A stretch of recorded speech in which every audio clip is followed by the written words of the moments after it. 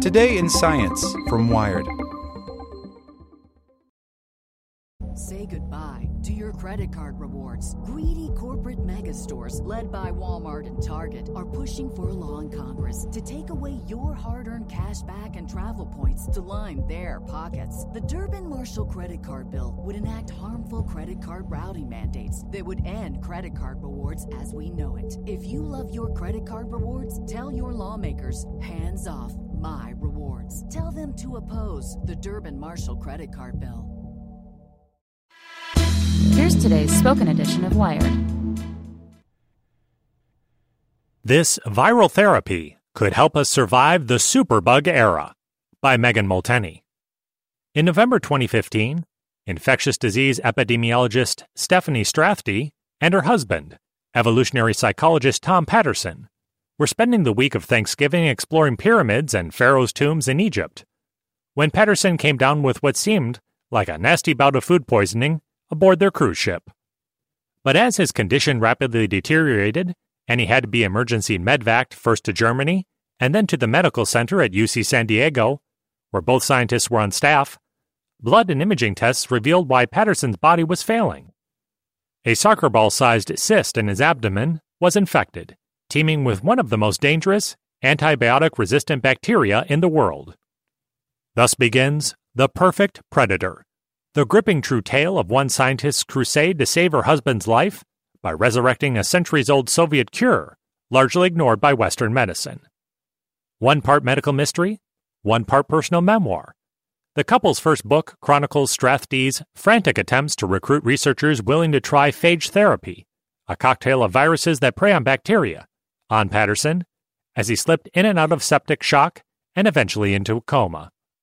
Strathdee and Patterson sat for an interview to talk about the experimental treatment that brought him back from the brink of death, and how it galvanized scientists and doctors in the U.S. to take a harder look at phage therapy as a potential solution for the coming era of superbugs. Wired. Steffanie, before Tom got sick, had you ever heard of phage therapy? Strathdee. No, I came across it late one night on PubMed, a free public search engine of biomedical journal articles, along with a number of other alternative therapies for superbug infections. I knew from my college microbiology classes that phages were viruses that prey on bacteria, but I didn't know they had ever been developed for therapeutic purposes. And I thought, wow, they've been used for decades in the former Soviet Union, and it was like, why aren't they being used here? Wired. Well, why aren't they? Strathdee. There was a couple of things going on. First, the main discoverer of bacteriophages, Felix de Herel, was a difficult guy. He tended to tick people off. And because he was a vagabond scholar with no formal training, some of the people he sparred with, including some Nobel laureates in the West, really had it out for him. The other part was that phage therapy was taken up vigorously by the former Soviet Union, the Republic of Georgia, and Poland. It was discovered before the arrival of modern antibiotics, and persisted after because access to penicillin was very hit or miss there at the time. So Stalin and others embraced phage therapy as a pillar of the Soviet approach to health. And because of that, the West really looked down on it.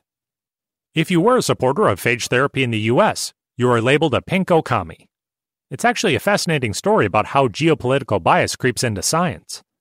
The fact that this was seen as Soviet science really colored Western views of phage therapy for decades. Wired. So how did you convince Tom's doctors that this approach was worth trying, given its tumultuous history? Strathdee. You know, we've become risk-averse in our approach to medicine, especially in the U.S., because of litigation. The whole worry that if we try this experimental treatment and the patient dies, they'll sue us.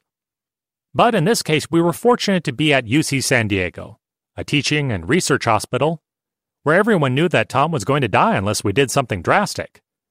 Some people said he would have died within a few hours if we hadn't initiated phage therapy when we did. Wired. You wound up working with researchers at Texas A&M University and the U.S. Naval Medical Defense Command to acquire 3 different phages capable of attacking the Acinetobacter infection. Tom, when did you first learn that you were the subject of this grand experiment?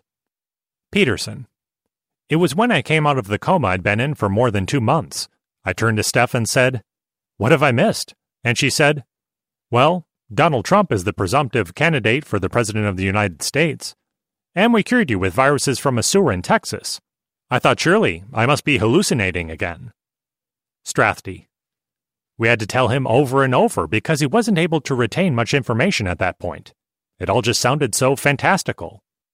Wired: "What do you think of it now that you've had some time to reflect on your experience as a guinea pig?" Peterson: "Steffanie and I met from our work as AIDS researchers, and in that world, viruses are always viewed as the bad guy. So it was a real transition to think that viruses could do good.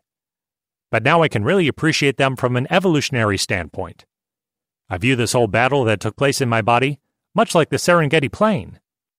The bacteria are the herds of wildebeest, and they expanded too much, eating up all the grass because there weren't enough predators around. The predators in this case are the phages, so I like to think of them as lions. Our collaborators had to go out and find the lions. You couldn't just take a snow leopard and drop it into that environment and expect it to eat wildebeest because it's evolved to prey on something different." Strathdee: "That's what's really cool. Our best estimate is that there are 10 to the power of 31 phages on the planet. 10 million trillion, and they've all evolved to attack different bacteria. One day, we might know enough about phages to use them to groom the microbiome, to weed out not just antibiotic-resistant bacteria, but other kinds of bugs too. Most experts say we don't know enough about the phagiome to pull that off, but it's the future." Wired: "In the meantime, though, you've been working to more rigorously test phage therapy for serious infections here in the U.S. What's the latest with that?"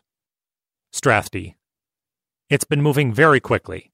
After Tom's case was publicized in April of 2017, we received funding to start North America's first center devoted to better understanding the role of phage therapy for treating superbugs. It's at UC San Diego, called IPATH for Innovative Phage Applications and Therapeutics. And we now have 2 clinical trials in the works. One is for people with ventricular assist devices who tend to get infected with biofilm-forming bacteria, which are difficult for antibiotics to penetrate. And the other is for cystic fibrosis patients who develop resistance to the drugs that keep them alive by fighting off chronic lung infections. They're small trials, but they'll help answer a lot of the questions we still have at the end of Tom's case, like, what happened to all the phages we injected into him? Where did they go? Did his immune system have any pre-existing antibodies? What's the right dose? These sorts of things will help inform bigger trials and help phage therapy into the mainstream, and not something that was just whispered about between scientists in university hallways." Peterson: "We're very conscious that we were given resources and had connections a lot of people don't have. That position of privilege allowed us to emerge relatively unscathed from this nightmare. We want to help ensure that in the future, the estimated 1.5 million people who die every year from superbug infections have more resources at their disposal as a result of our story." Say goodbye to your credit card rewards. Greedy corporate mega stores, led by Walmart and Target, are pushing for a law in Congress to take away your hard-earned cash back and travel points to line their pockets. The Durbin-Marshall credit card bill would enact harmful credit card routing mandates that would end credit card rewards as we know it. If you love your credit card rewards, tell your lawmakers, hands off my rewards. Tell them to oppose the Durbin-Marshall credit card bill.